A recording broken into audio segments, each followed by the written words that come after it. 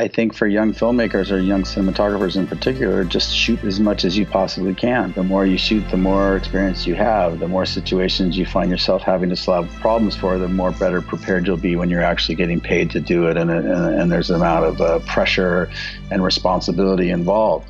Study other people's work, watch as many films as you can. Stay true to yourself and trust your instincts. They're usually correct. And embrace fear and push boundaries. Don't be like everybody else. Stay diligent. Keep trying. If you've got what it takes, you will get there. And action.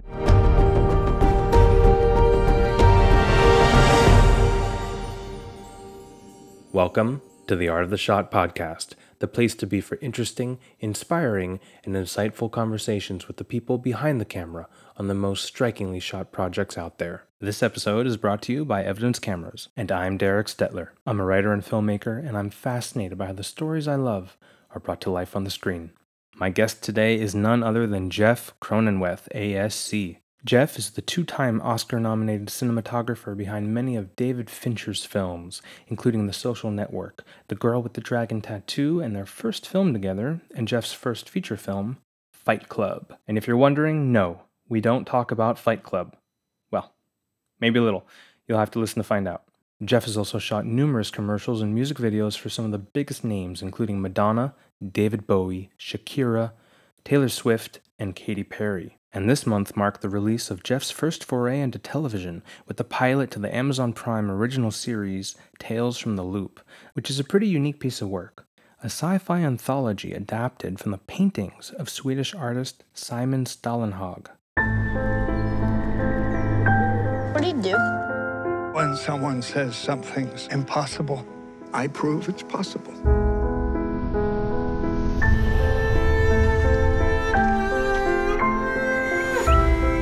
Everything in life makes sense.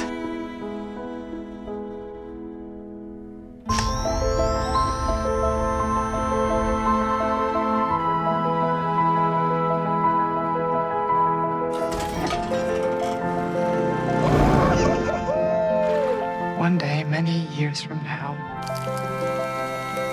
you'll wonder if this really happened. Or if it was a dream.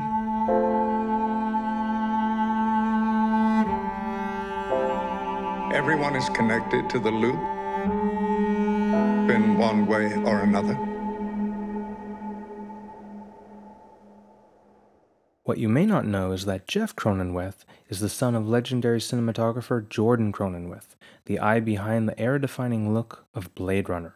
Listen on for our in-depth conversation about everything from how he forged his own path while following in his father's footsteps, to his approach to lighting based on story, working with David Fincher, his work on Tales from the Loop, including how he achieved a never-before-seen lighting effect, and his trick for making sure eye lights look more natural. I hope you enjoy. And if you do, please subscribe to get notified of future episodes. It's really such a pleasure to have you on the show. Thank you for joining me. Happy to be here. So I want to start with your father, Jordan Cronenweth. He's known as one of the most influential cinematographers in motion picture history, and it's quite a legacy. You're one of the few whose father was a cinematographer just like you, and I'm sure it helped you, but I'm also sure it wasn't a free pass straight to opportunity. So how did you end up making your career happen? How did you find your path to being where you are now? Well, it's a bit of a double-edged sword. It's a wonderful opportunity, and don't get me wrong, I'm blessed to have been the son of somebody so talented into something that I actually fell in love with and shared that passion. I was exposed to it very early on, and before I ever really realized what it was that I wanted to be, I was attracted to the kind of camaraderie and collaboration that happens on the set. I mean, every day you go out to overcome the obstacles of that day to create an experience and a visual language to share in a film. And so I loved that kind of teamwork in a battle situation every day to win. And so I knew that I wanted to be part of that. I just didn't know how. And as I grew and was exposed to more of it, I realized that I really wanted to be part of the camera department and, desire one day to be a cinematographer if things worked out that way.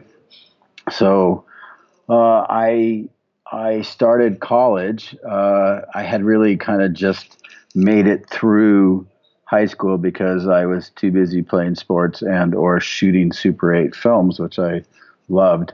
And school didn't mean that much to me until I realized that when I wanted to go to University of Southern California, I wouldn't have been able to get in based on my high school grades. So I enrolled at a junior college and for the first time made the dean's list and got straight A's because I had something that I wanted to do. And I was there for about a year and a half, and an opportunity came up. This is in '79, and the unions were very difficult to get into at that time. And there was a writer's strike going on, and there was a lot of eyes on Hollywood, and there was not a lot of production.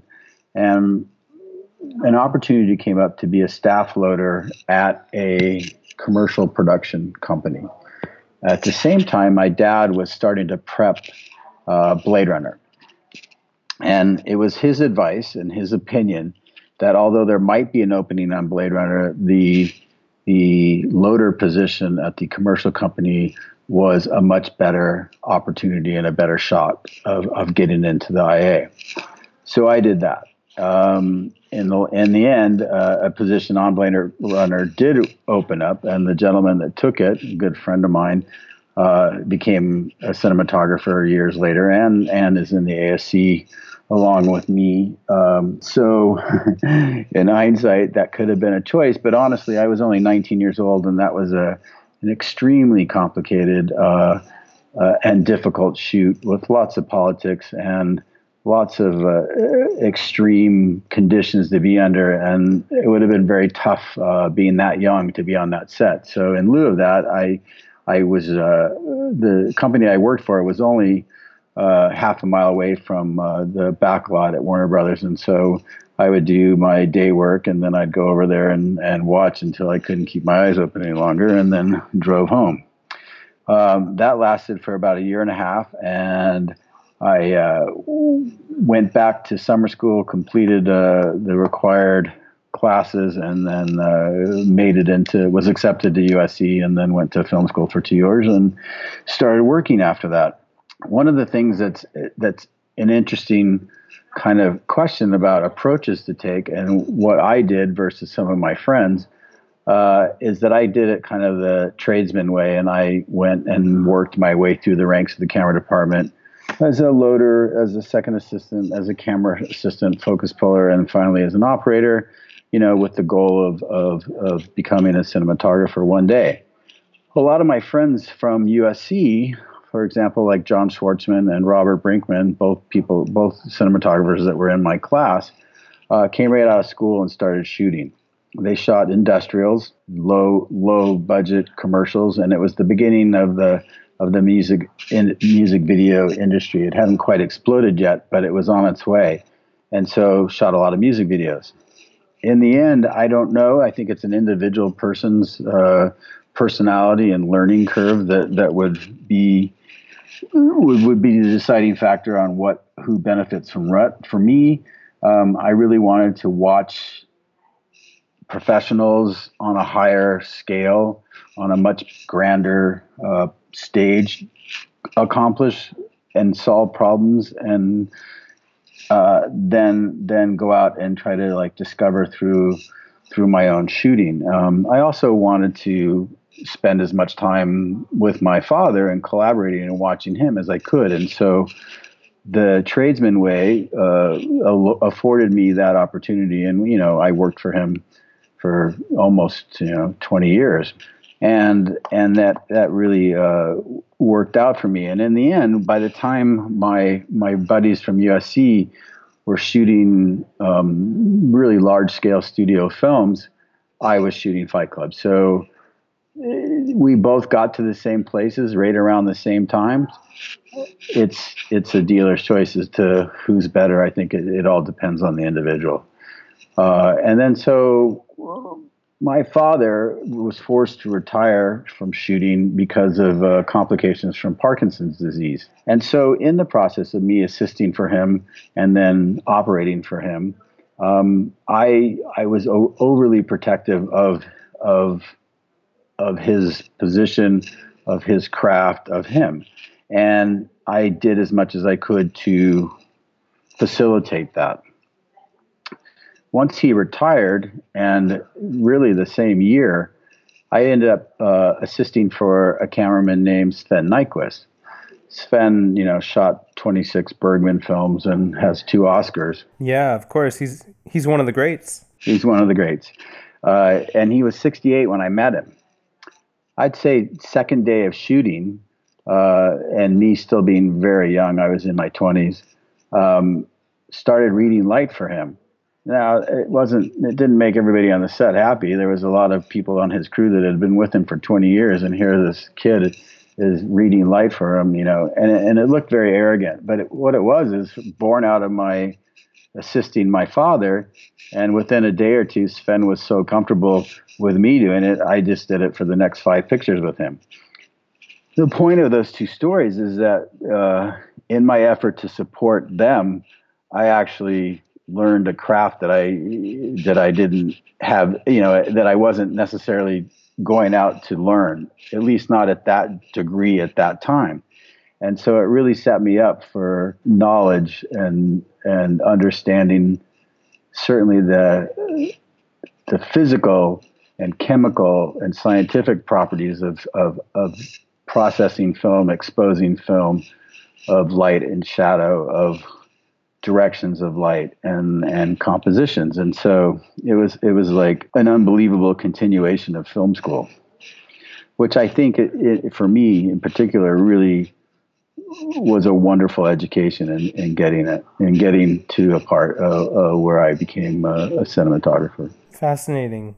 Wow. Yeah. So it really shows that there is not one path to becoming a top cinematographer, and you kind of had like almost a case study in between you and your friends and contemporaries as far as how to get to where you both wanted to go. Exactly. Let me elaborate a little bit back on your question about working with my father. Because one of the things about being the son of somebody that's in that has had that level of success, and everybody approaches it differently. But I was incredibly self-conscious of being the cinematographer's son on set, and by that I meant I never wanted to be the one that was handed the silver spoon, and oftentimes people on set didn't know we were related because I kept it such a low key thing, and then I never wanted to be the one that caused a problem, and so I worked 3 times as hard as anybody else would to be better, to be more supportive, to make shots sharp, to check the labs, to do everything. And I think because of that, it obviously made me a more conscientious camera team member, but also a better understanding and absorption of all of it. And that was just out of not wanting to be a favored child or a favored relative, and making sure that everybody appreciated that I earned my place there and I was good or better than the next person over. And that's why I achieved what I did. And so it's a weird pressure, to put yourself under. I mean, I've seen the opposite, where somebody is given something as a handout and then they take advantage of it and are not as good. And that terrified me. And I never wanted to be the disappointment. And I never wanted to undermine his success by being not carrying my own weight. So that made me a much better focused and driven team member. And then, it was funny. Years later, when I started shooting, and more specifically after I shot Fight Club, I'd say for the first couple years, every interview, every conversation started off by, what's it like to be the son of? And they tried to, like, in a way, create this kind of tension or rivalry between the two of us. And it simply doesn't exist. I would go, my standard answer was something like, there is no one like him. He is a unique artist.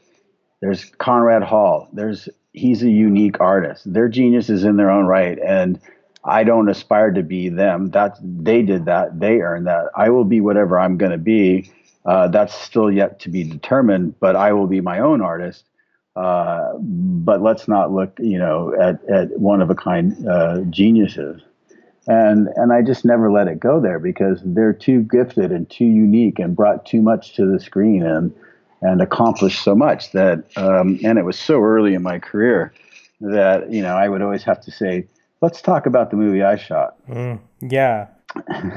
Well, you've certainly created your own path and your own aesthetic. And going back to what you were saying about how you handled your father's legacy in terms of wanting to really prove yourself, that's right there, that the thinking behind that, I would say, is really why you are where you are today. Because I think any producer and director would want to work with a cinematographer who takes that path, rather than taking the path of just riding on the coattails and just, using that to get to where they want to go, rather than using that as a reason to be extra diligent and extra focused and extra careful with what they're doing with their work. So you're standing on his shoulders, but you never rode on his coattails. I mean, I'm sure I was afforded and doors open. There's no doubt about it. And I got respect probably sooner than I probably earned it based on that. Yeah. But then I would assume that a bit. Yeah, I'm not being silly about it, of course. But then again, then there was an expectation and a level that you had to maintain, or it wouldn't have lasted as long as it's lasted for me. So, and I still, to this day, and this is just something fun to hear, is I had so much respect and admiration for those guys, my father, Conrad Hall, Owen Roizman, Billy Fraker, John Alcott, John Alonzo, just different guys of that era, and what they did in those times, that I still feel like I'm a kid at the kids' table and still have a lot to prove and aspire to be in their league. I mean, truth be told, I've shot some good movies, but I still I put them on such a pedestal because they were so influential in my life from such a young age. Those names and those movies, and we went to see them, and they were all friends of my father's, that I still put that on. Interesting. Yeah. So do you personally feel that no matter where you get and what you achieve, you'll always be striving for something more? Or do you think you're going to get to a point where you will have said to yourself, okay, I did it. I have achieved what I, have always aspired to? That's a fun question.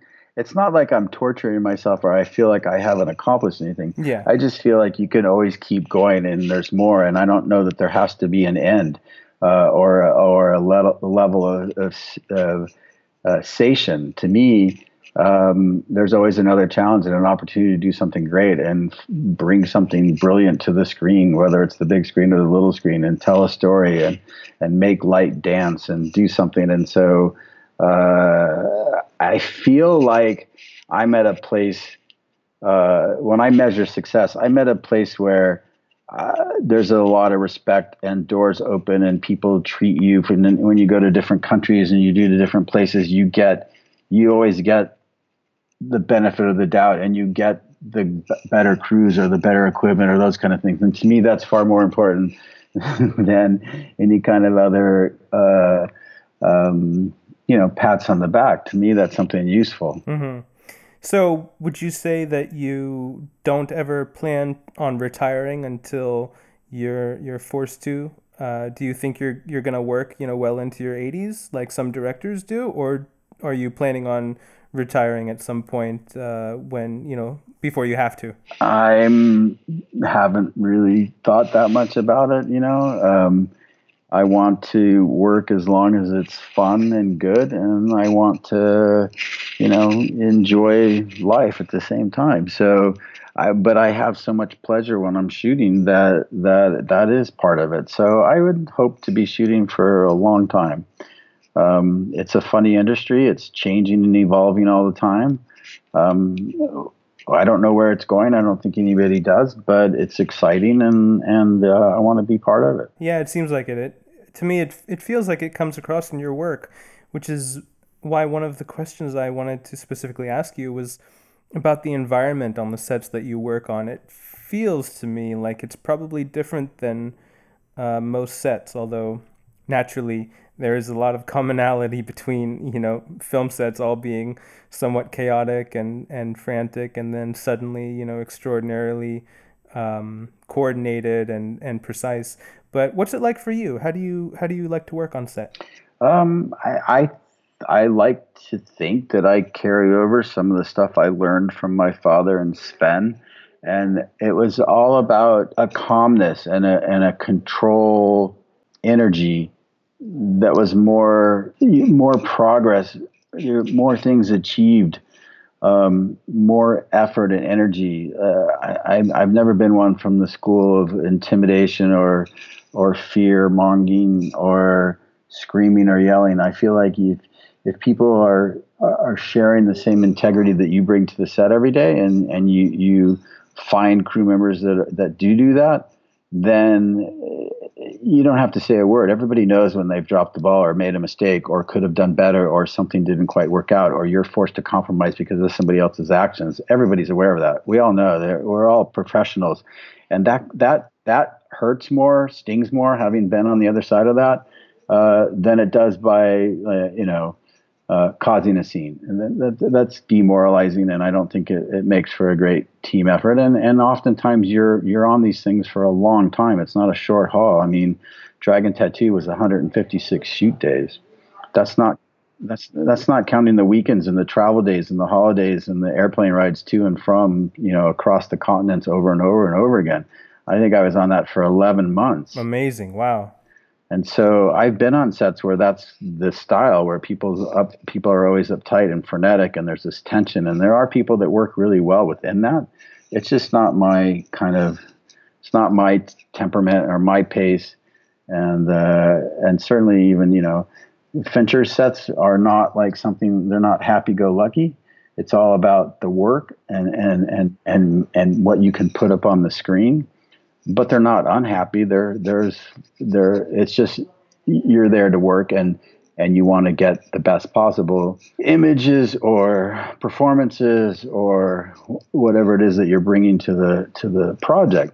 And I always find at the end that those are the ones that have the most integrity and legs that last on something that you can be proud of for a very long time. It feels like that. It feels like the approach that you have really is translated into not just the images, but the feeling that they carry on the screen. That's one of the reasons I wanted to ask about what it's like on set for you. I mentioned the word fear, and look, I would be lying to you if I didn't say that I think most people would be if they say that there isn't a level of fear or unknown when you walk into set or stage for the first time, or a set for the first time on that set, or you may not have every answer resolved already, or something happens and changes, and that puts you in an unprepared position, and then you have to solve that dilemma.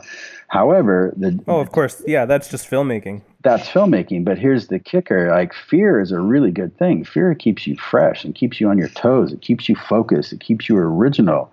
I think fear is great when you embrace it. If fear is only problematic when it stops you from accomplishing something, or it stops you from creating and going forward, then fear is a problem. But as long as you're not overwhelmed by fear, then fear can be something that you can really utilize. And what do you do to keep the fear as a fuel rather than an obstacle. I embrace it. I don't ever want to be complacent. I don't ever want to take the easiest route. I want to push the boundaries. I want to go to play that I don't necessarily know how that it's going to work out perfect, and discover something. And then that combined with, my experience and the guys I keep around me usually keeps me in a right place. It feels like what you're saying is also consistent with how you began your career and your perspective on wanting to work extra hard because of your father being who he was rather than working less hard.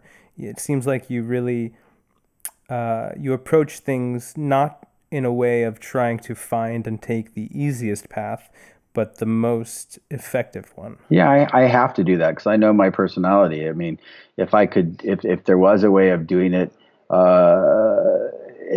given into my own inclinations, I would do something that's more efficient, and that's not always the best creative choice. And so, always in the back of your mind, thinking about, is this something that does this look like it would be something that you did? Is this something that the guys that you grew up with would do? Is this something that your contemporaries would do? How would they approach that? And are you taking a shortcut? And so those things are those little voices help you kind of make better choices than left on my own. Well, it seems also like, now that I'm speaking with you about it, you're probably not one of the guys who is rolling their eyes when Fincher calls cut on the 99th take and asks for another one after that.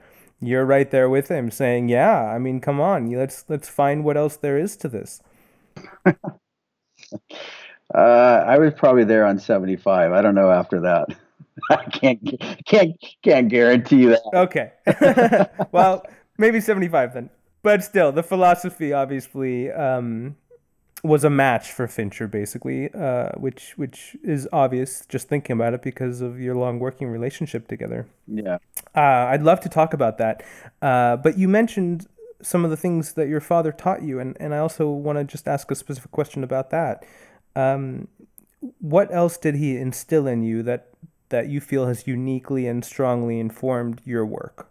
Well, I just loved the way that he was treated by the crew, the amount of respect that he got, but it came from respecting other people and giving people credit and making people part of the process. We're all doing this together. This isn't me. Let's win this for us, not for me to get more accolades.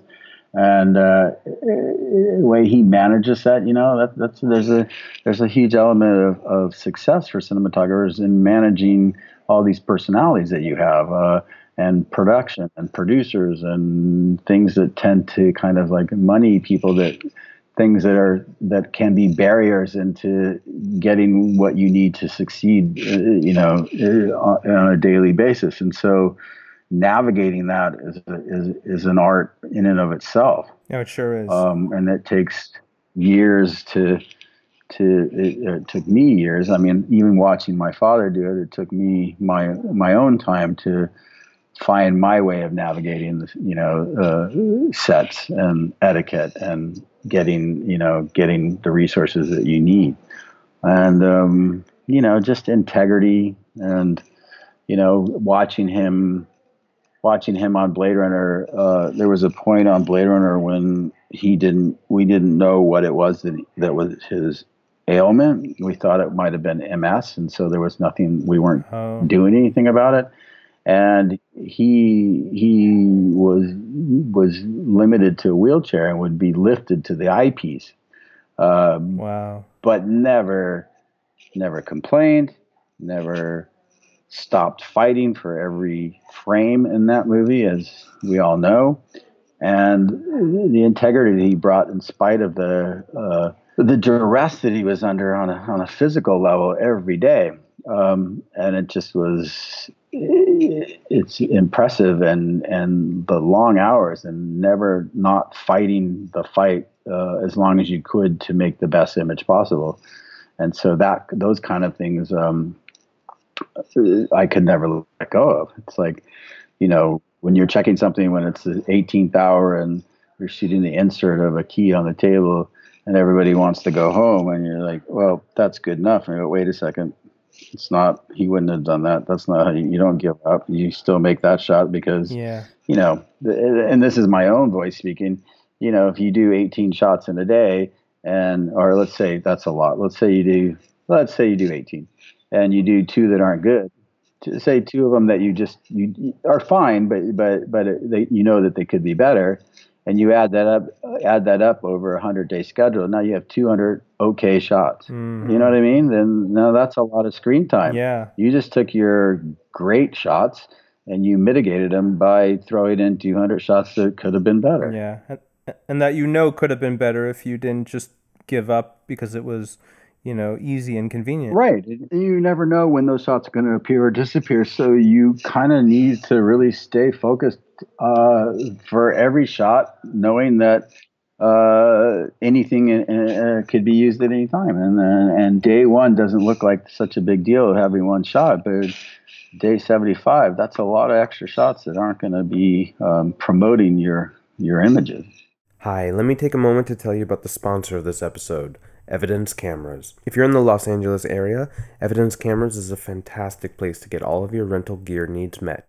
They're a tight-knit team of working camera professionals passionate about everything camera related, including helping you create your vision. They strive to go beyond just accommodating your gear list, which I might add they can do no matter what you need. With tons of gear and extensive relationships, they can help you get any piece of equipment you want. Located in Echo Park, just 10 minutes from downtown LA, I highly suggest you check them out for your next project.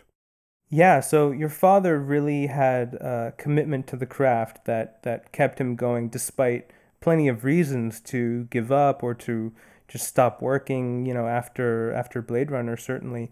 But he worked for at least 10 more years and even worked with David Fincher, not to completion, unfortunately, but he worked with him on Alien 3. So that leads me to want to talk about your work with David Fincher, because funny enough, both you and your father worked with him, and your first big film that really started your professional Hollywood career was with David Fincher on Fight Club.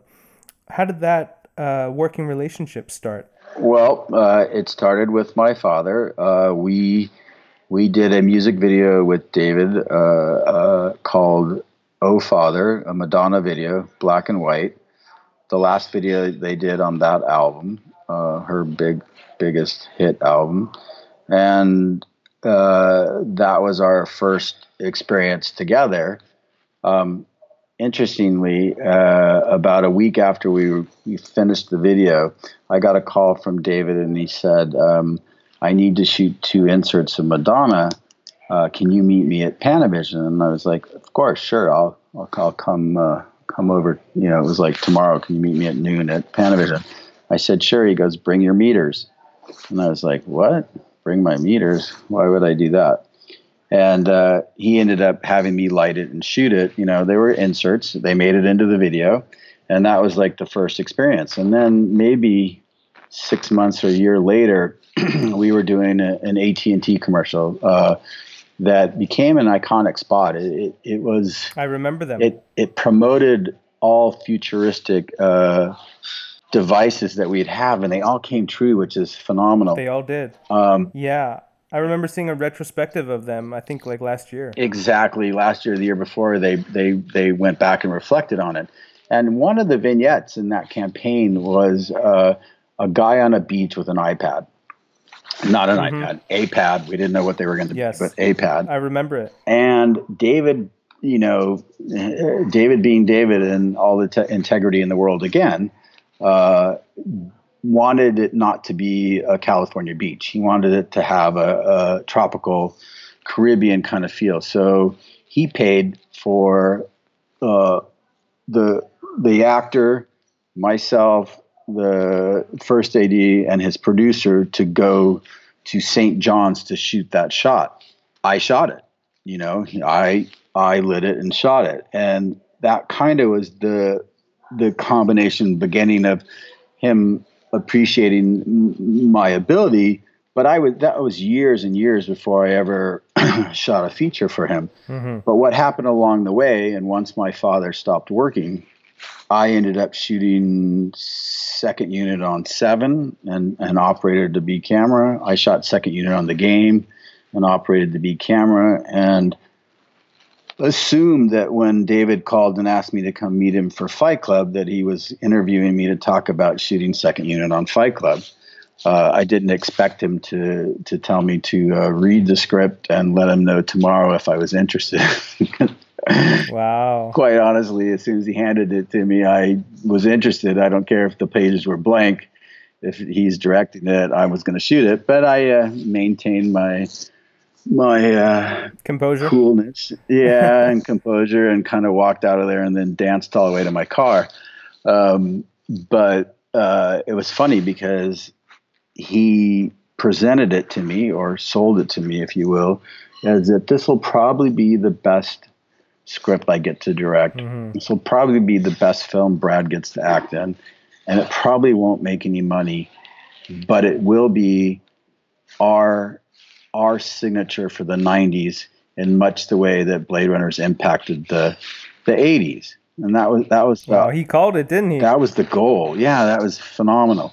Now, what happened, obviously, is when you invest almost 2 years of your life in something like he did, you want it to financially succeed as much as it does culturally, and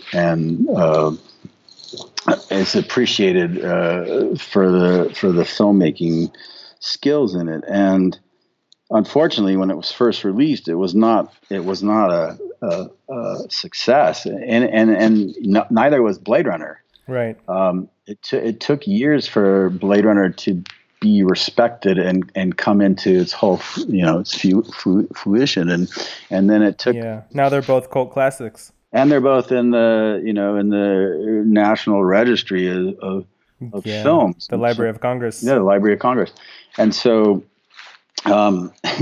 ironically, it followed in the same footsteps. I mean, there's reasons why Blade Runner, when it was released, I think everybody thought that it was another Star Wars, and we're kind of disappointed that there was this really cerebral journey about humanity and living, regardless of whether you're an android or a human. Mm-hmm. And then Fight Club got lost in the fighting, which was just a metaphor. Right. And, the Columbine high school stuff had happened the summer we were still shooting. And the studio was very leery of promoting the film with any of the fight footage. So we shot commercials that were very irreverent and funny that they never utilized. And instead, they marketed it with fights. And I know my parents would not have seen it had I not shot it, because they thought it was a fighting movie. Yeah, the marketing for sure was all wrong for that film. All wrong. It became the top DVD, and now is a cult film, of course. But so it became a success later financially. But that's basically when Fincher, his deals now are he has control of marketing, and he's not going to do it because you put your heart and soul into something, and then somebody has a hairball scheme that's not as tied into the movie, or doesn't hold as much, doesn't hold it to their chest as much, and they're wrong, and there goes everything. Mm-hmm. Yeah. Well, it feels like a lot of those first films in his career really taught him to have as much control as he can, and to be able to transcend a lot of the politics and the committee decisions that are made by people at the studio. Like with Alien 3, that was famously a horrendous experience for him. But I think obviously all those experiences helped really mold him into the filmmaker he is today, and create each of his films as very uniquely his. And I don't know if that necessarily would have happened if he didn't make all these decisions as a result of, the botched marketing on Fight Club, for example. Yeah, of course. There's not many people in the world that can ask for what he gets. But then again, there's not many directors that can deliver, consistently, like him. There are few, but there are few. Yeah, and even though many can deliver consistently, it's so completely his vision. It's not just that he performs at a high level, it's that each film from him will be imprinted with his signature all over the place. And of course, that goes to the visuals, obviously, as well. So what would you say your influence from him has been, and what are your considerations and guiding principles when it comes to capturing a scene? Well, I mean, aesthetically, from a light perspective and from a camera kind of movement philosophy, I think we really come from the same place. And so it's why it's so comfortable and easy for us to make movies together. That said, each project is unique in and of itself. And the tools you embellish and the storytelling techniques that you employ are all kind of dedicated to what that story is asking to be or what David wants that to be. And then you make your contributions and find your creative outlets within that. So, I mean, every day on a set is a learning experience.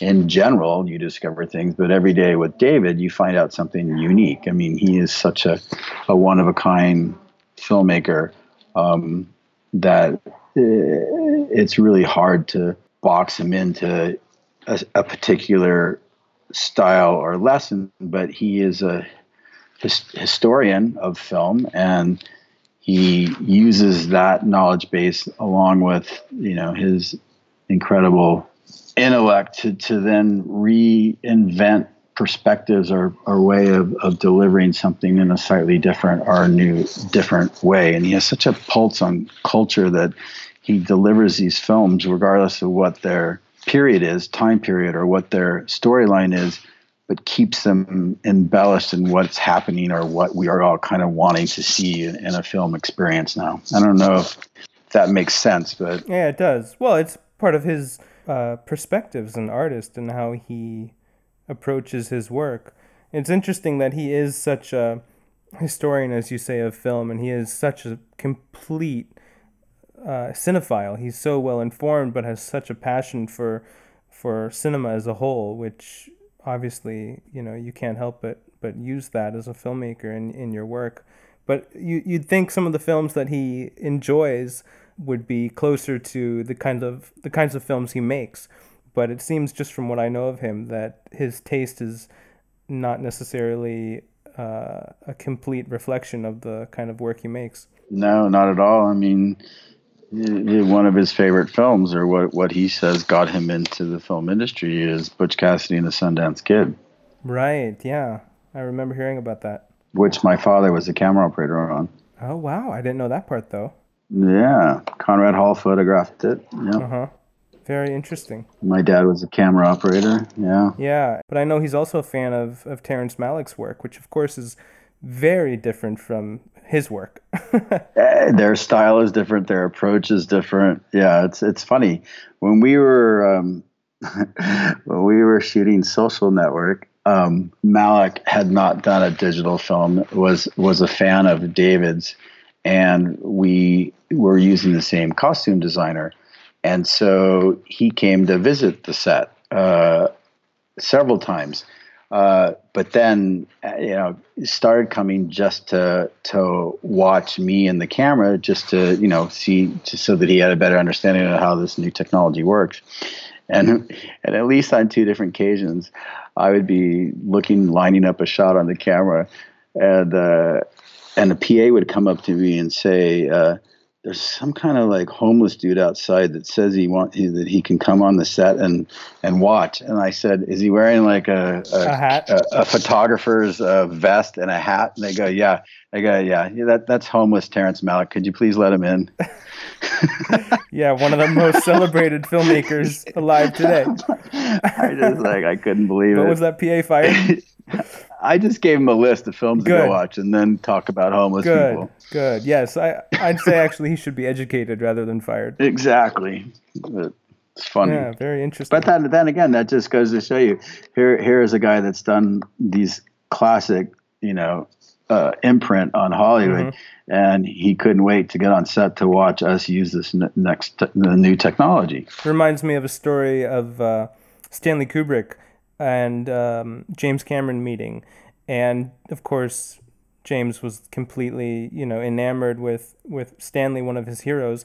But Stanley couldn't stop talking about his latest film of, I think at that time was True Lies. He wanted to know all about how True Lies was shot. Exactly. I love those stories about how the people, your heroes, are just as much a fan of you as you are of them. Exactly. Which I think is actually only natural because, great artists find inspiration from the great work that they see, and how can you not? You're sensitive to the things that inspire you and the things that are done at a very high level. So how could you not be, enamored with people who are creating work that's different from you but has something to teach you and something that strikes you? Exactly. So what attracts you to a story? Because it all starts with that. What are the kinds of stories that you find yourself most resonating with that you end up working on? I want to read something that's moving, that has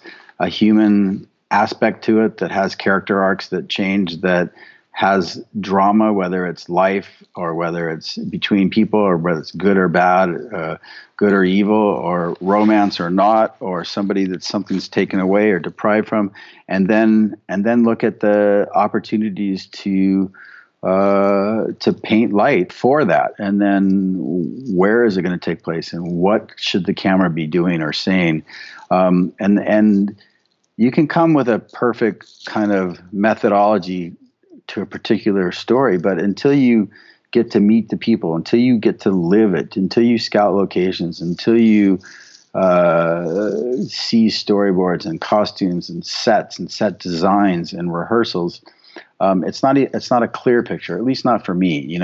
I'm not somebody that can look at a script on the outside and then take a set sketch and tell you where all the light's going to be. I have a ballpark idea about what it's going to be, but to me, it's an organic experience, and you have to kind of you give yourself all the tools and ammunition you need, but still, it's going to be something that you tweak and tune to the particular performance and the feeling once you see the scene enacted. I mean, obviously for enormous scenes or big night exteriors or stunts or any of that stuff, you have to have a big game plan, but still the nuancing of it comes as you're actually starting to shoot it. Yeah. Now, the fact that you were talking about paintings is interesting because it leads me perfectly into Tales from the Loop, which is probably the first piece of cinema completely inspired by a series of paintings.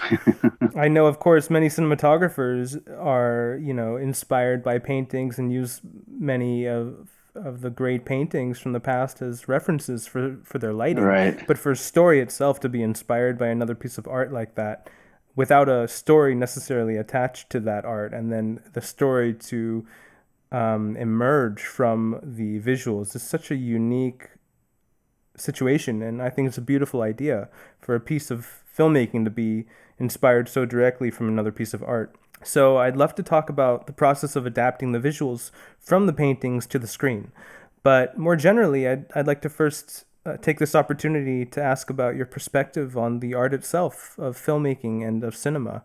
I mean, the craft is so technical, but at the end of the day, it is an art form, and the only one that incorporates all the other art forms.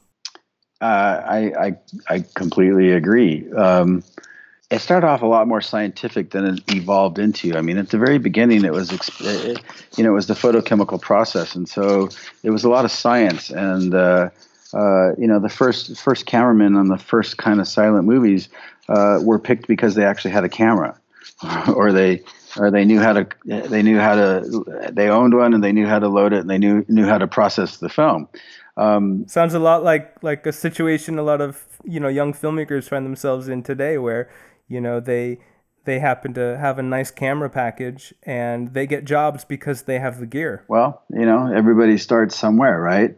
And being at the right place at the right time, or having the right piece of equipment at the right time, is just as good as a reason as anything to at least get your foot in the door. And then it changed.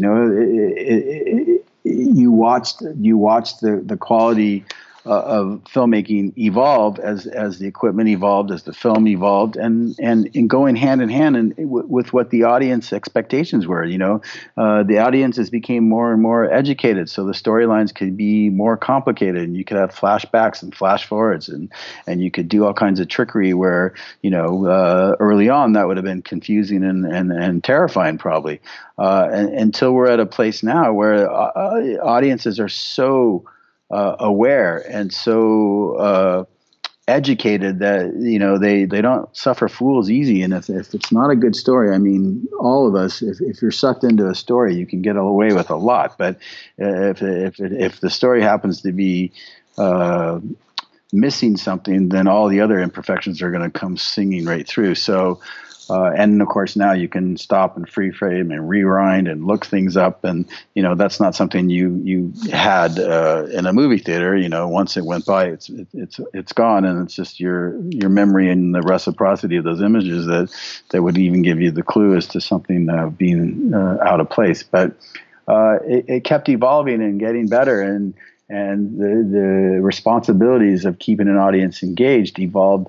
And the cinematographers had to as well. And that came into compositions and quality of light and directions of light and style. And it all just evolved until it became this great, fantastic thing. And we're kind of at an apex now where, these cameras are so sophisticated in the digital world that it is certainly much easier to get an image. It still doesn't make the image pretty, and it still doesn't mean the light's coming from the right side, or the camera's in the right position, or the movement's telling the right story. And people think that you can pan around and shoot something, and you can if it's based on a reality TV show or something that's news footage. But if you try to take a dinner scene and you stick it outside during the day, and you have 12 people, and it takes 3 days to shoot it, and you have to match each shot to the other and make them just as interesting visually as the wide shot and every other close up and medium and twos and all that takes a lot of work, and that's a lot of experience to be able to master that. And so it gets easier and it gets more complicated because I think the expectations keep going up. Of course, the level things are at now is so high that it almost feels like it's even harder to get into it, even though all the means of getting into filmmaking, the availability of the equipment is now at a point where it's also equally high, where I can get the same camera package you guys use to shoot the biggest feature film, and I can get that for a few $100s a day. You can. It's kind of extraordinary. It's like the technology pushes the art pushes the technology, and every time something amazing is done, it sets the bar higher, but then everyone else kind of rises up with it, where they all now know what's possible. The same kind of thing happens in sports. It's like no one thought a 4-minute mile could be run until someone did it, and then all of a sudden more people could do it. Nobody ever thought they'd beat Tiger Woods, and now all those kids that grew up watching him play are all the ones whooping him on the course every day, because they took everything they learned from him, the workouts, the muscle, the discipline, and now they're better. It's really interesting. And yet even with all that being the case, some of the best films probably ever made of all time, even 100 years from now, are some of the first films ever made, or at least maybe not the first films, but in the first half of the last century, I think. Without a doubt, and it all boiled down to good stories with content that the human experience or something that we all could relate to. Yeah, it all comes down to story. That certainly informs everything, and the cinematography, when it's operating at the level where it really is making people immersed into the world of the story. That's the cinematography that I really love. And I felt that on Tales from the Loop. I really felt like the place and the kind of surrealness of what's happening in the story became my world as I was watching that.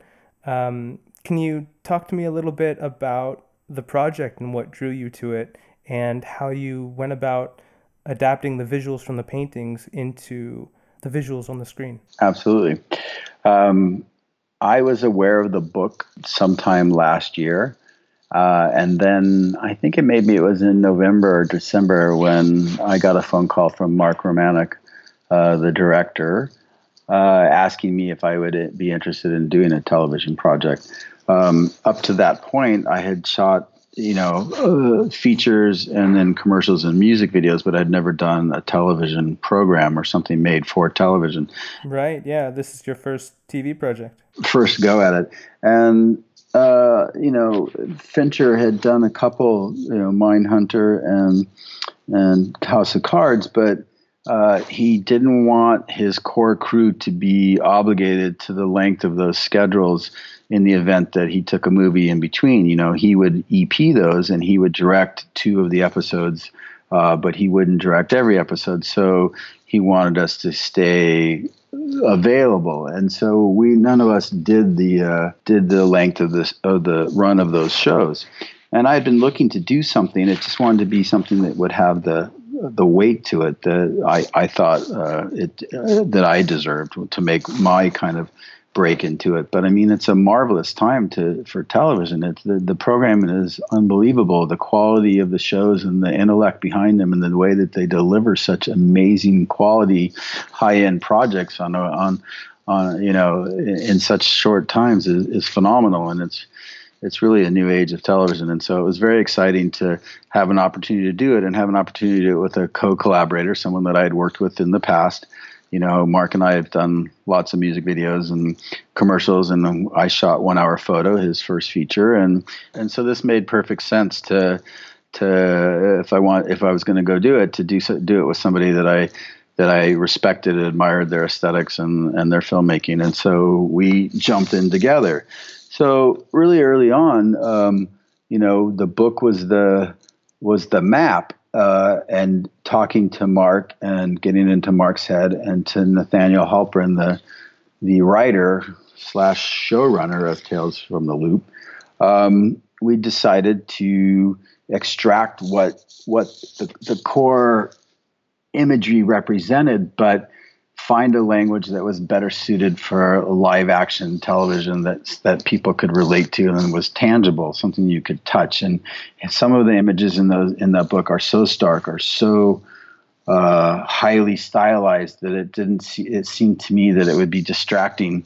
You would lose track of the humanity. The stories with the delicacy of the stories would be lost in such kind of overpowering or super dramatic imagery. So we took the best of that and then kind of discovered our own language within that to represent Simon's work, but to make it something that was more relatable. And how much of the set design were you involved in? Because the set design of the show is, one of the most directly adapted parts of the paintings. Yeah, I mean, Philip Messino is the production designer, super talented, successful guy.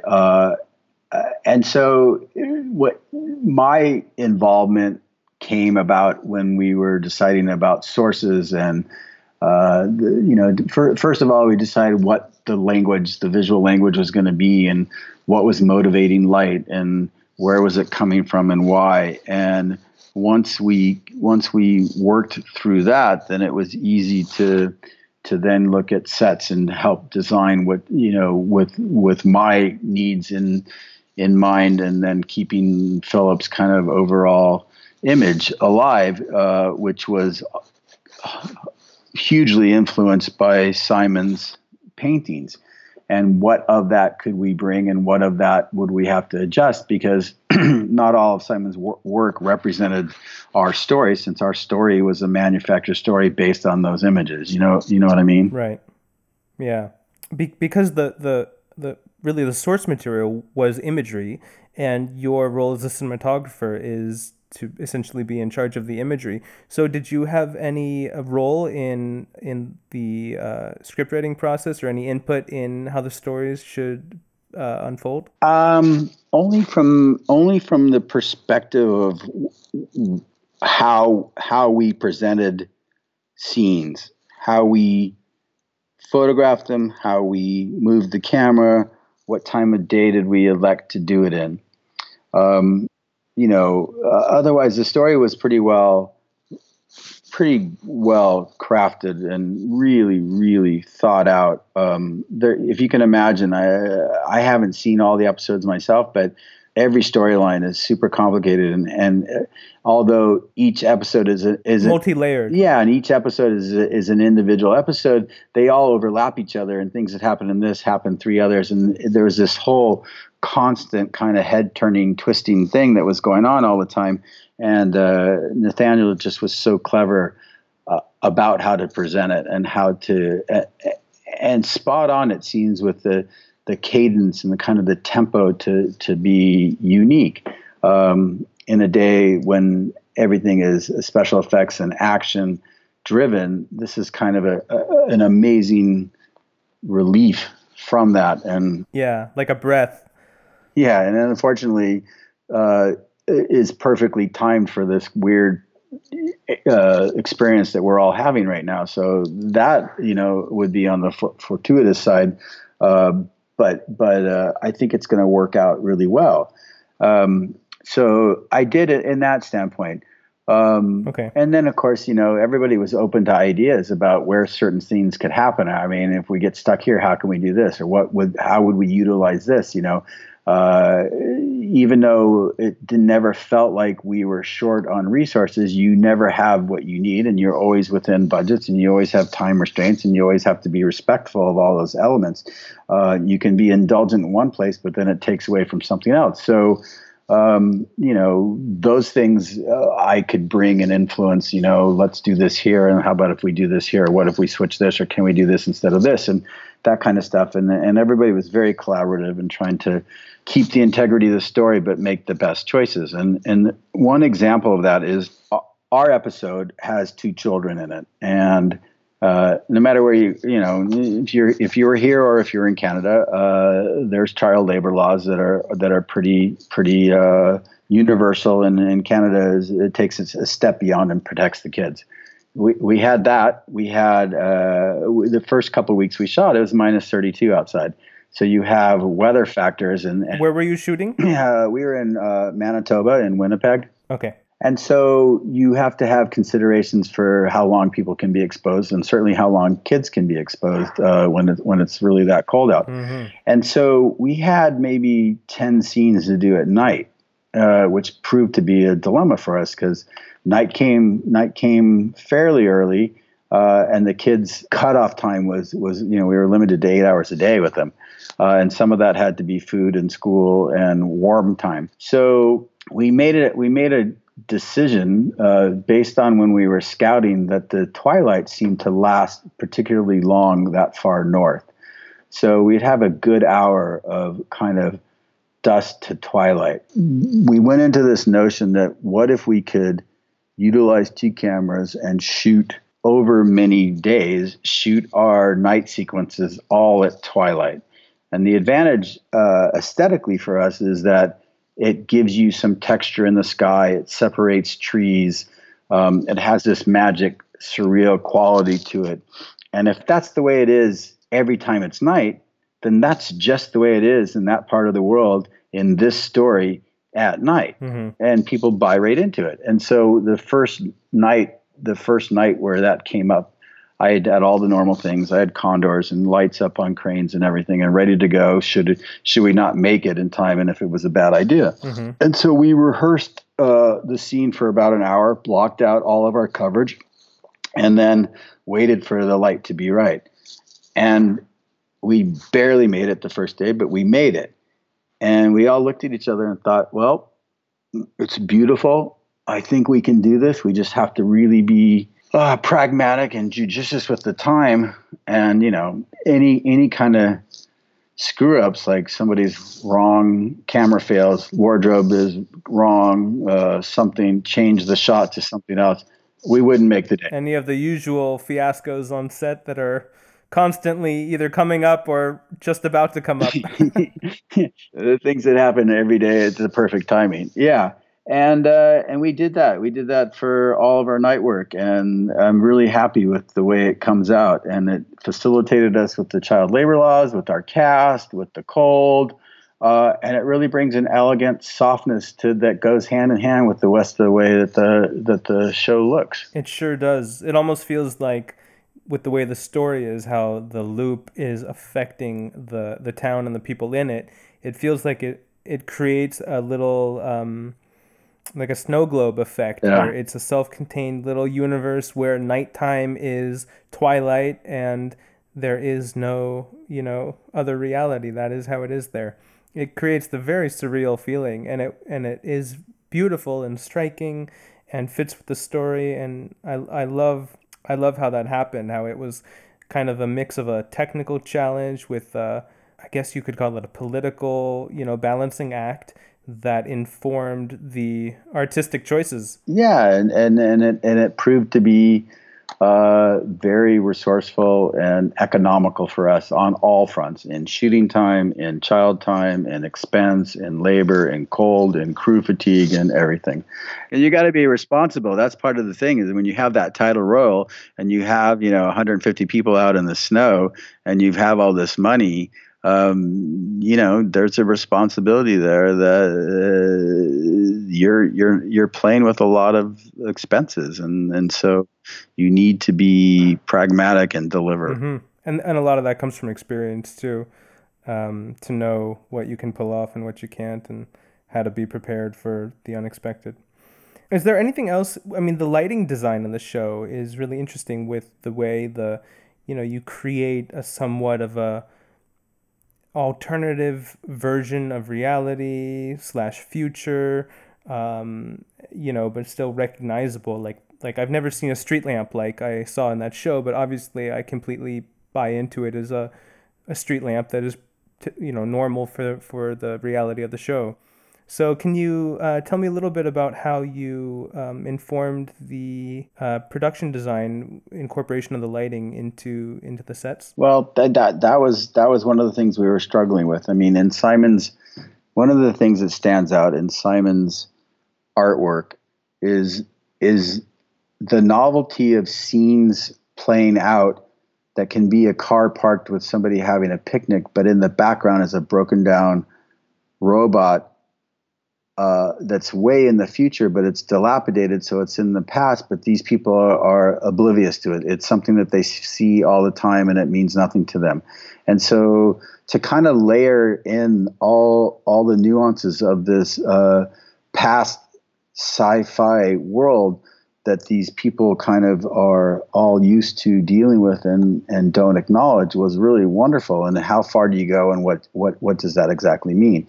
And at the beginning, we were looking into kind of like having unnatural light sources in every scene being lit from above and there's no justification of where it's coming from.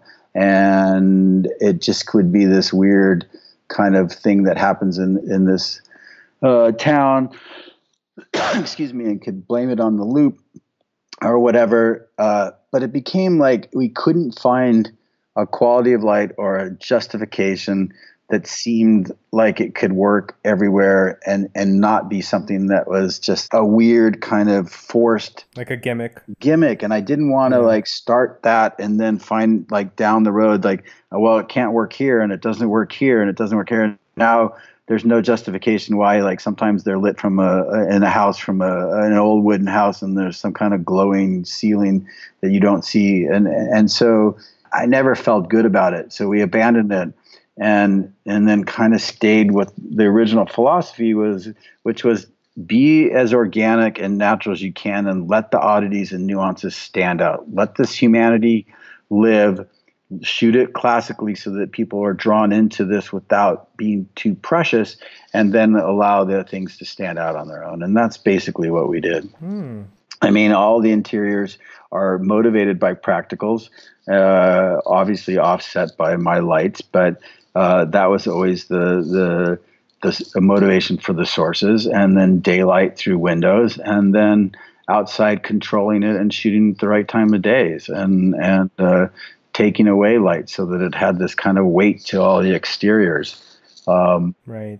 And then the rest of it was camera movement. We made a very conscious choice to take a very Scandinavian approach to that in camera movement and pace.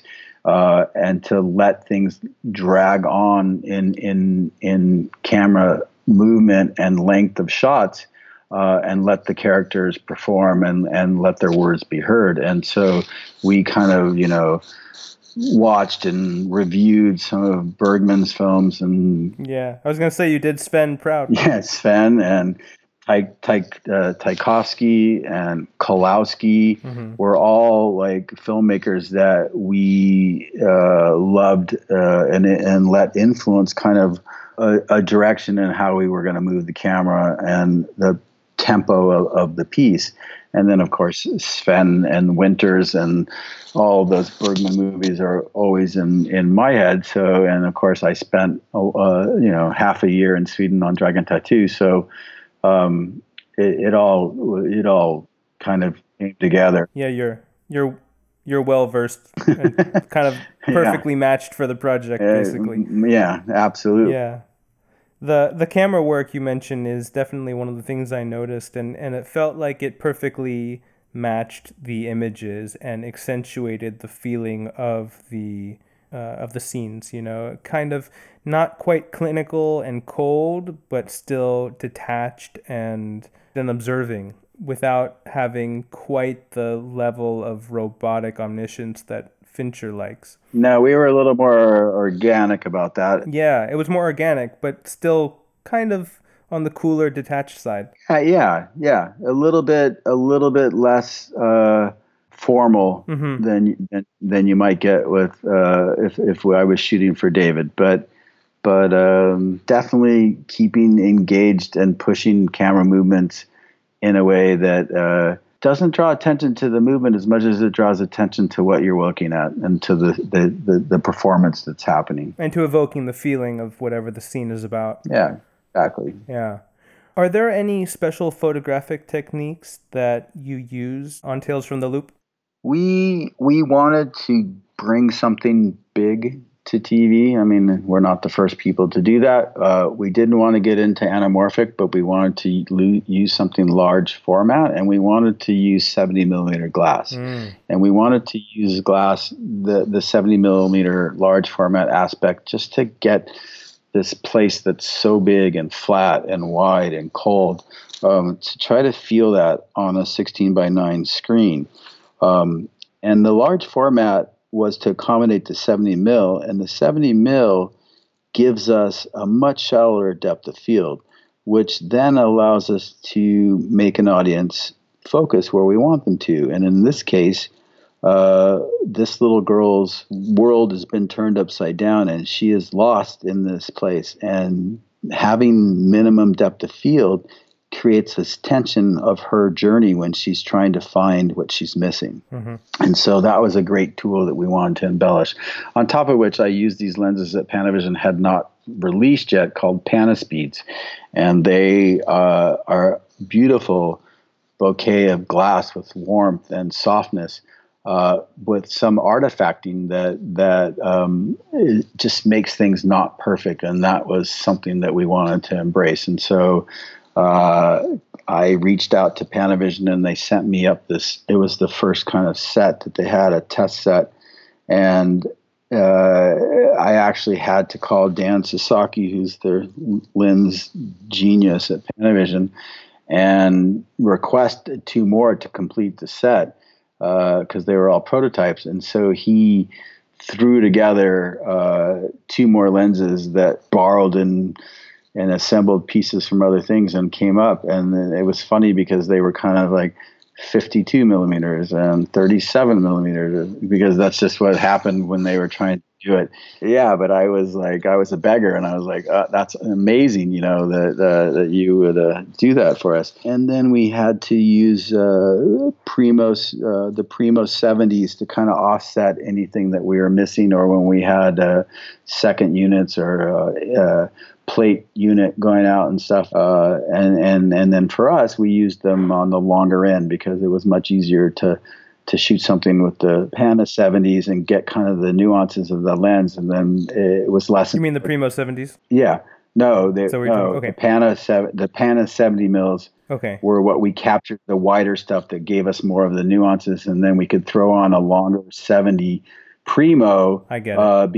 Because those imperfections weren't as kind of critical in a close-up as they were, and then maybe throw in a little diffusion to make them all match. I get it. Yeah, I was gonna ask how you made those match because the primos are kind of the exact opposite of the of the Panaspeeds in regard to the way that they artifact and flare and they're kind of perfect basically. Right. So very interesting. And you spoke about the format you shot on using the lenses, but nothing about the camera that was actually capturing that. So what did you shoot on? Well, one led to the other. I mean, our first choice was to find the glass that we wanted because we knew we wanted to go 70 mil, and Panavision has the largest library. You know, they just have the biggest inventory of glass, and certainly of large format glass. And I have shot predominantly on the red cameras, and so to go to Panavision and use the DXL2, which is the red sensor in a rehoused Panavision body, was a perfect solution for me. You know, I was very comfortable with the camera and the sensor, and I ended up using the LUT for the DXL2, which I fell in love with, only to find out later from Michael Cioni of Light Iron that LUT is something that he and Ian Vortek, the colorist, kind of created off of the films that I had DI'd there. Oh wow, very nice. So they're like, "Yeah, I bet you like it. It's your work." It's your aesthetic baked right in. Kind of.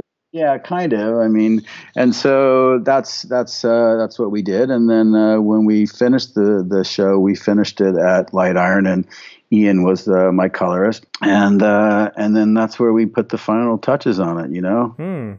So we've all heard about shooting for the edit, but can you talk a little bit about shooting with your colorist in mind, and specifically with regards to lighting with your colorist in mind? You've done a lot of work where the final look of the film is almost equally crafted in the post-production process as it is on set. So how do you approach that in order to get what you have in mind for the final look? Well, let me clarify something first. Okay. I all the Fincher movies that I did, we didn't have a DI on set. We shot, we sent the cards off to the editor, they proofed it, encoded it, and then started cutting.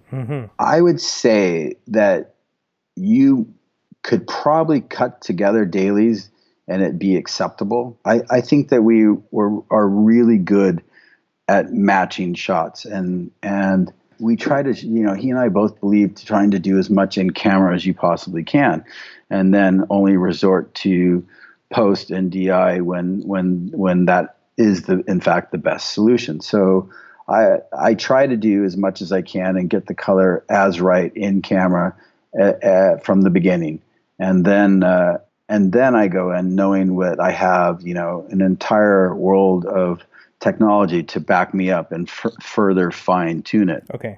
So much so, and the relationship between Ian and I is so good that with a limited schedule on a television program, not having the luxury of several weeks like you would perhaps on a feature, I let Ian do the first pass on his own so that it was more efficient. And that probably would have sufficed to be released. But then when we got in there, we really got to hone in and do some magic, and, you know, create a really interesting look, and keep contrast alive, but kind of roll off the blacks a little bit in areas where there was too much contrast with snow and colors and sky, and kind of create this overall softness to the piece that, you know, we shot it that way, but we were able to embellish it more in the DI, and then just fix and tune up little things here and there, and make everything match. And it's really, you know, it's one of the more rewarding parts of it, because at that point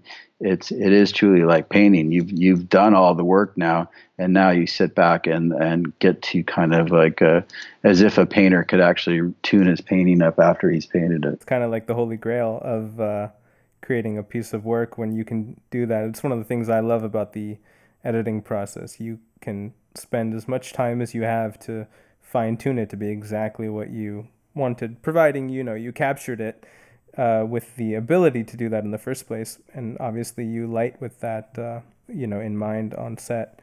Did you incorporate the paintings as references in the process of coloring? I brought a book I sent Ian a book, and we talked about what my vision was. He had been doing the dailies all along anyways, so he was very familiar with the footage and what we were going for. And and I do some corrections on set and send those to him as references, so he knew what the idea was and where we were headed with it. And then I sent him the book to go over, and in as much as they were the foundation for things and tones. But again, with the live action versus a painting, it's a bit of a different beast. And to keep an audience engaged in our story, I think it was imperative to keep the connection to the humanity. And I think that those can get lost sometimes, like I said, when images become too strong or overpowering, or distance yourself from them when they're too hyper real and not something that somebody can relate to. Right. I agree. You have to, especially with a show like this where you're asking people to buy into a very surreal reality, you need to keep it from going completely off the walls visually. Yeah, that was part of the philosophy from the very beginning, is that we didn't want to add too much trickery to something that already is. We're asking the audience to believe us and go along this journey and suspend reality. That one of the best ways to keep that is to keep the visuals, the integrity of the visuals, is something they can relate to. So then you could pull the rug out from them with something else. Yeah, once they've already invested and suspended their disbelief. Right, exactly. There you go. Well, that's visual storytelling operating in service of its highest calling, basically. I hope so. Wow. So how do you approach a script and begin visualizing it? Speaking of visual storytelling, what is your process like from the moment you first read a script to when you are confident in knowing how you want the project to be visualized? Well, I've said this, and I apologize for being redundant, but it starts with the story. And so I read the script kind of with a blank palette and just want to be sucked into the story. It's impossible not to see images and visualize it. Everybody does. And me in particular, I can't not be a cameraman reading this and go, oh God, how are we going to do that? Or, oh, that's super exciting. Or I can't wait to do this. But truly, it's like a first impression, and you can't get too invested in it because you haven't really gotten into the head of the director, and in a television show, the showrunner, writer. And so you really got to find out what everything actually means and what those perspectives were and why did this happen this way, and what is the tempo and what is the final message in the walkaway. And it starts evolving and taking shape. And you spend time with the director and the writer scouting and discussing locations and discussing set options and discussing talent, and you start to see things coming together and some set designs, and you start whittling down how scenes are going to be broken down. Like you can take a scene of people playing cards, and they can play cards on the outside of a deck. They can play cards in a room. They can play cards in a dungeon. They can play cards on an airplane. So what is it best serves this? And so you start getting all those things whittled down and find out where you put the most weight and where these scenes can have the most impetus. And then you start finding them or searching or discovering, like, well, this isn't an airplane, but this is this and it does that. And like, that's amazing because this is next to this and we can do this. And what if we do the camera like this? And it starts becoming more apparent, and you evolve and you decide. And then, ultimately you have to weigh everything. You have to weigh the time you have, the money and support you have, and then the locations and the sets, and you make the best choices and come up with a methodology that will best support your idea of what the visual language would be, and within all the other parameters. But it's always about the story, the talent, the sets. Once I can imagine it, but once I'm in the set and once I see the windows and once I watch the rehearsal, it becomes crystal clear. But up until that point, I have a notion of it, but I'm less of a technician from a mathematical technician and placing things here because this value is this, and more something that no, knock, take the light down to the bottom of the stairs and don't aim it up the staircase, bounce it off the sidewall and watch what happens and see. And then that's way better. That's what this feels like. That's scary. That's going to have emotion. That's not motivated by what you normally would be. And that looks intriguing to me. And so I would have all the lights there, but I like to turn a lot of stuff off. Start from a blank canvas, lighting wise. Well, you got to have them in the places that you want. And you got to have backup in case something changes, or you're like, wow, that doesn't work, or really she wants to walk over to this window, but what do I do there? And then you learn to where it's pragmatic to have a backup plan, or where you can utilize something else within a short amount of time, and you get creative. And sometimes you can do that, and sometimes you just have to take the time it takes to changes. But because it's an ebb and flow thing. There are no absolutes. Yeah, it's interesting. I've heard a lot of different philosophies as an approach to crafting the look of a project. Some do it top down, some do it bottom up. And it really seems like what you do is more of an inside-out approach, really starting from the core of the emotions and the purpose of the scene, and then just kind of working from there to figure out what serves that. 100%. I mean, I'm talking about Tales from the Loop, but if you had something that was Moulin Rouge, then that's going to, straight off the bat, sure, there's 100 ways of doing that, but there is a world that you're going to live in right away. And what you make of that then can become that. Or if you're on a spaceship, or if you're on a sailing ship in the 1800s, there are certain things that you kind of like start with, and then you can grow from that. Yeah, I completely agree.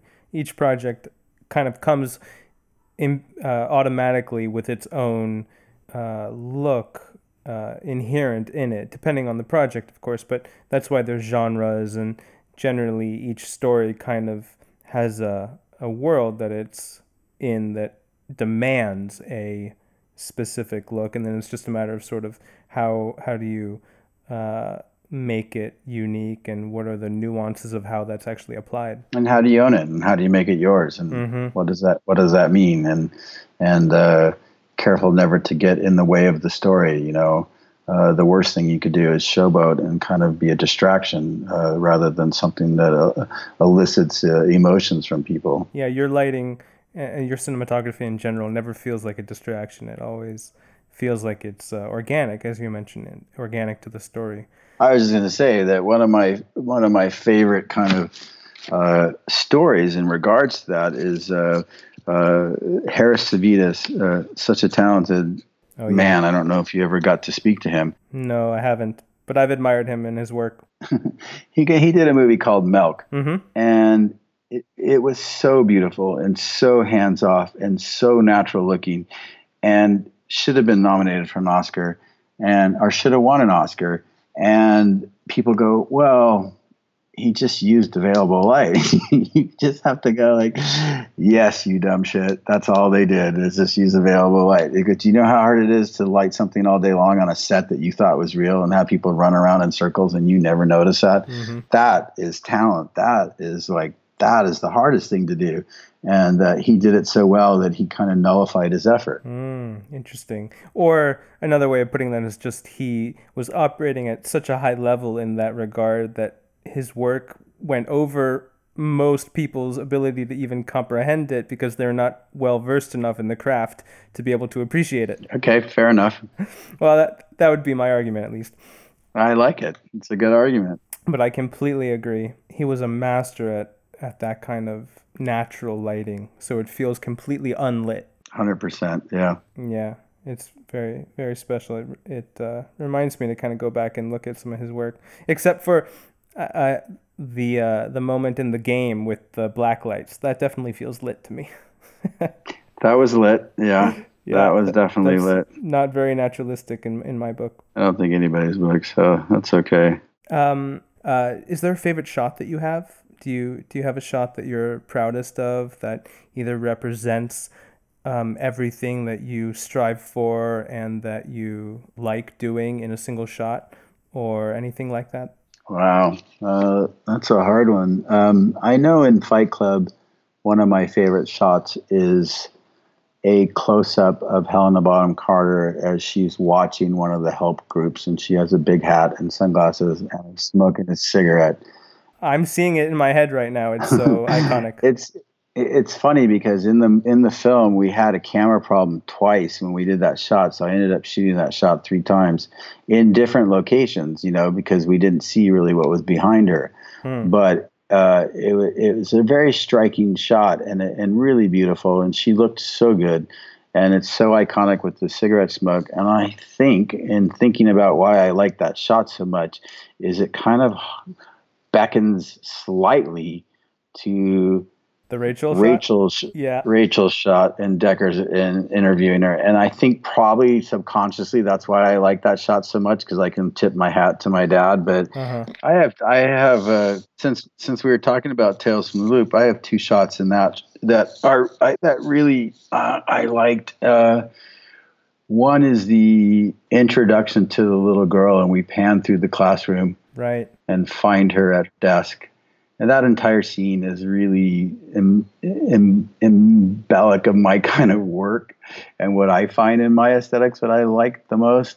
I actually photographed it richer than what it is in the show, but that whole sequence in that classroom was really beautiful. And then my other favorite shot is when she comes home from school and hears her mother having an argument, and she's leaning against the wall with the windows in the background, the water heater, and it just. When I lit it, when we did it, I just couldn't help but smile, because it just was everything I wanted it to be, and that usually doesn't happen so easily. Yeah. How was it everything you wanted it to be? What was your intention for it? There was just enough detail in her face, and she was more or less silhouette, but you saw enough of her to know it just told the story of a little girl hearing something, afraid, small in the world, in this house. It did what it was supposed to do.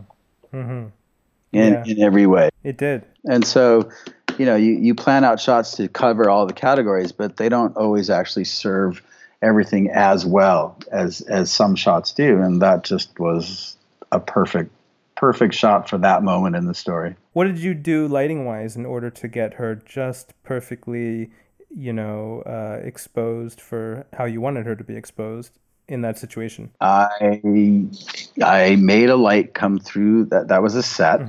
And so I made a light come through that back window that was the main source that illuminated the laundry area and the water heater. And then I added a lamp through a window that you couldn't see through the door window, that specifically bounced off the side wall to give her that little bit of fill on the side of the face, so that ever so little bit of detail in her face.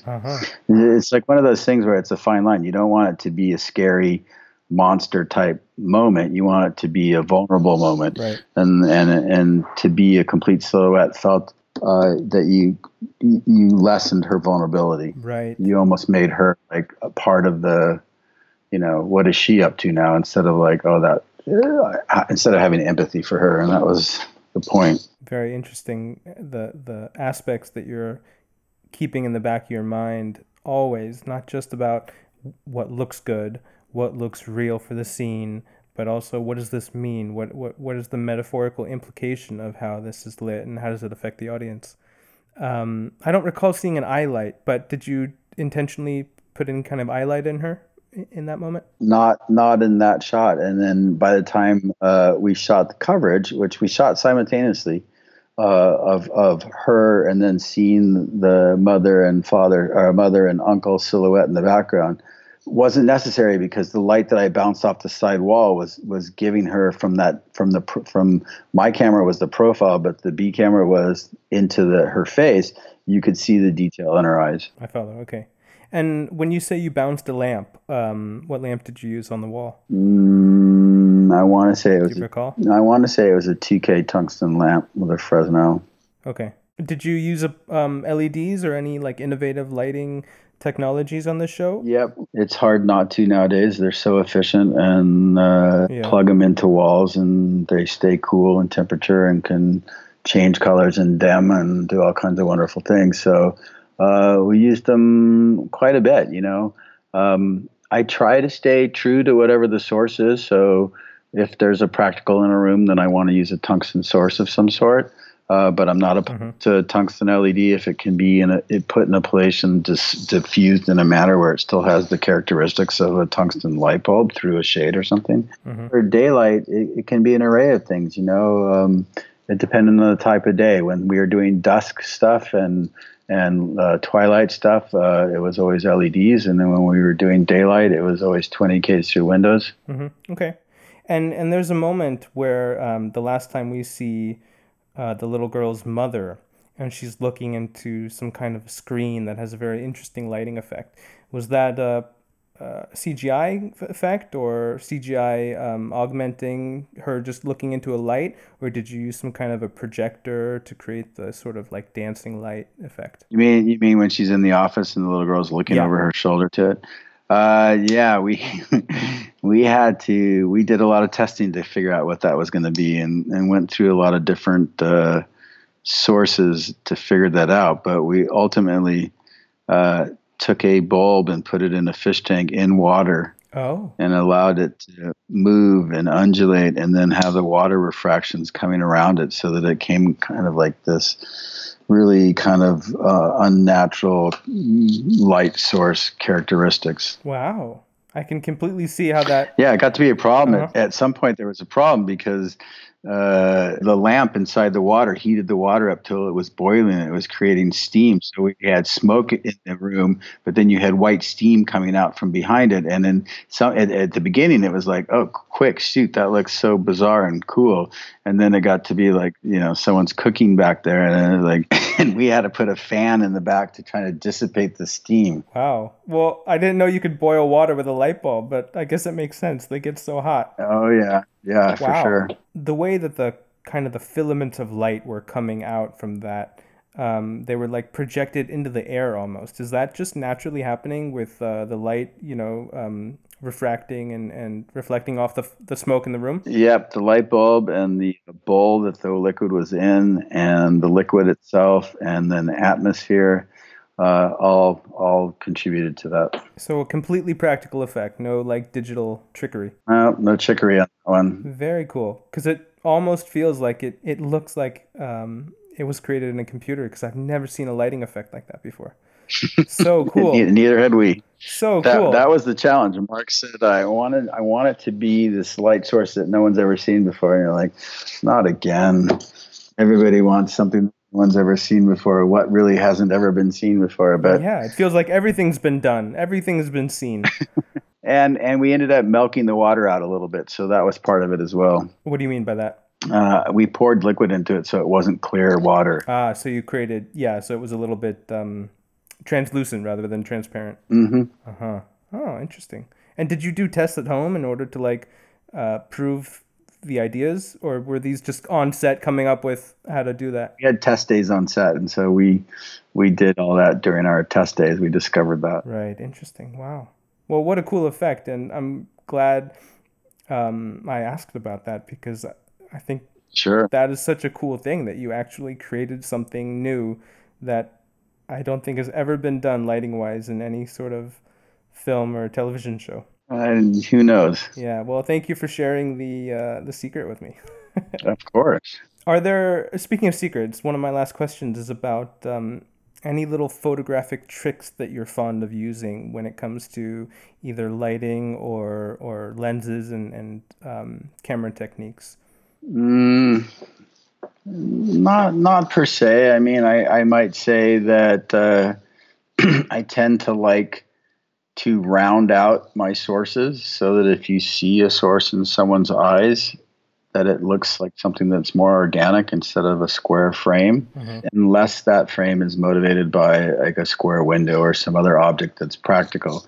Otherwise, you see a 12 by 12 frame or a 4 by 4 frame or whatever it happens to be reflected back in someone's eyes, and that's really uncharacteristic of what happens in nature or the world, especially if it's practical lamp sources. They tend to be round. So I tend to like to make my sources round so that it fits the eye better.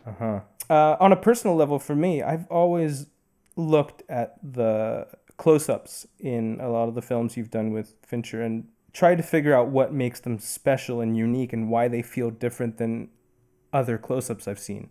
And I try to figure out, do they have a rule like they shoot all close-ups only on lenses longer than like, a 50 millimeter? Are they shooting these close-ups at a, slightly overcranked speed, or what are you guys doing? There is no secret answer to that question. Again, it all depends on what you decide to use as a storytelling technique for that movie. But I would say in general, both David and I prefer to shoot close-ups on something that's a little wider. Like our favorite lens is the 40 when we're doing that. And the reason being, I mean, there's no absolute rules. And we of course, we use longer lenses and stuff. But for a majority of the stories, you want to keep the person grounded in the place that they're at. You want to know where they are and why what's happening is happening. And if you shoot a 100 millimeter lens, you might as well be against black mush or whatever behind them. But if you want context to what it is they're experiencing and where, take a 40 that doesn't distort, push in, and leave room around the sides so that you can still be present with them. I mean, it's not for every story and it's not for every way of telling, but that's kind of one of the things that we like to do. And again, the 40 kind of fits with that because it doesn't look too wide, it doesn't cause distortion. Yep. But it has the presence. That is kind of the thing that I notice about the close-ups, thinking about them now. They do have a presence to them and they feel very like tactile and there. Yeah, you're still in the story. Yeah, you're in the story. Again, it goes back to the kind of the same thing you've been talking about the whole conversation as far as your approach, your philosophy, how you come at everything, and everything comes from that. Yep. It's beautiful. It explains everything, and it's so simple. And I feel like it probably also solves a lot of the issues that someone who's faced with, the things everyone is faced with on a set and in the business, all the uncertainties, all the technicalities, all the considerations, all the things that could kind of make someone either go crazy or just not do the best work that they're capable of, because all the other things that are required just to do the work distract them from the mindset they need to be in order to actually perform. Yeah, 100%. And I think a lot of young filmmakers spend so much time analyzing all their favorite films and shots. By the time they get their chance, they just want to do it all. And that doesn't necessarily serve them or the story. You'll get your chance. Be patient. You'll get to do every shot you want, but it has to be at the right time or it means nothing. I've actually assisted DPs that had been waiting so long and wanted to do every technique and take the best, take the most boldest choices and end up not even finishing the show, getting fired or being too slow or micromanaging light so that if an actor moves a foot, he's not lit anymore. And you're really not in a position to be doing that yet. Of course, you want to make a name for yourself. Of course, you want everything that you shoot to be something that's respected, but you need to finish the film too. Yeah, obviously, especially given the way that the industry is, where you build up a reputation, quickly, and that's right. What it's like working with you and what you've actually done speaks more than, whether you're super flashy and if you've done some super cool shot. 100%. I'll even simplify things a little bit about another one, a way that I approach LUTs. I have one LUT for an entire show. Do you? I've done that for every film. The reason being is I spent most of my life shooting on film. It was a particular film stock. I learned that film stock, and then I changed what I wanted to change with light and color and quality of sources or direction or diffusion or any of those things, instead of trying to chase 20 LUTs or having a LUT for every setup and then having to adjust your lighting setup to that or your lights to this particular look. I would rather change it on set and work with one stock. Okay, and so you don't find that somehow hinders your ability to bring out what each scene should be, rather than making them all kind of look the same? No, you do that with light. You do that with color. You do that with lensing. You do that with diffusion. You do that with time of the day. You do that with paint color and wardrobe and everything else. And then you still have some luxury to do fine tuning in a DI if it so calls for it. But I don't know. I think it's just different philosophies. You know, you hear about people that have 45 LUTs for a show, and you're just going, okay, when are you going to apply what? And how come it keeps bouncing all around? And how come the movie looks like so many different things? Yeah. No, I totally get what you mean. It's interesting because, learning from people, and so many people achieve things that I admire, but they all kind of go about it different ways. So, you want to learn from them, and you hear about these techniques of having all those different LUTs, and you think, oh, well, that sounds reasonable. But then your perspective about why not seems to me actually not just more reasonable, but in the end more conducive to doing your best work, because that so-called limitation of only having one LUT then actually requires you to really use all the other tools at your disposal, which then of course elevates the work. Exactly. Okay, cool. So thank you so much. It's been a real pleasure speaking with you. I really appreciate your time. Oh no, it's my pleasure too. I really appreciate people that love the craft and the art. So thank you.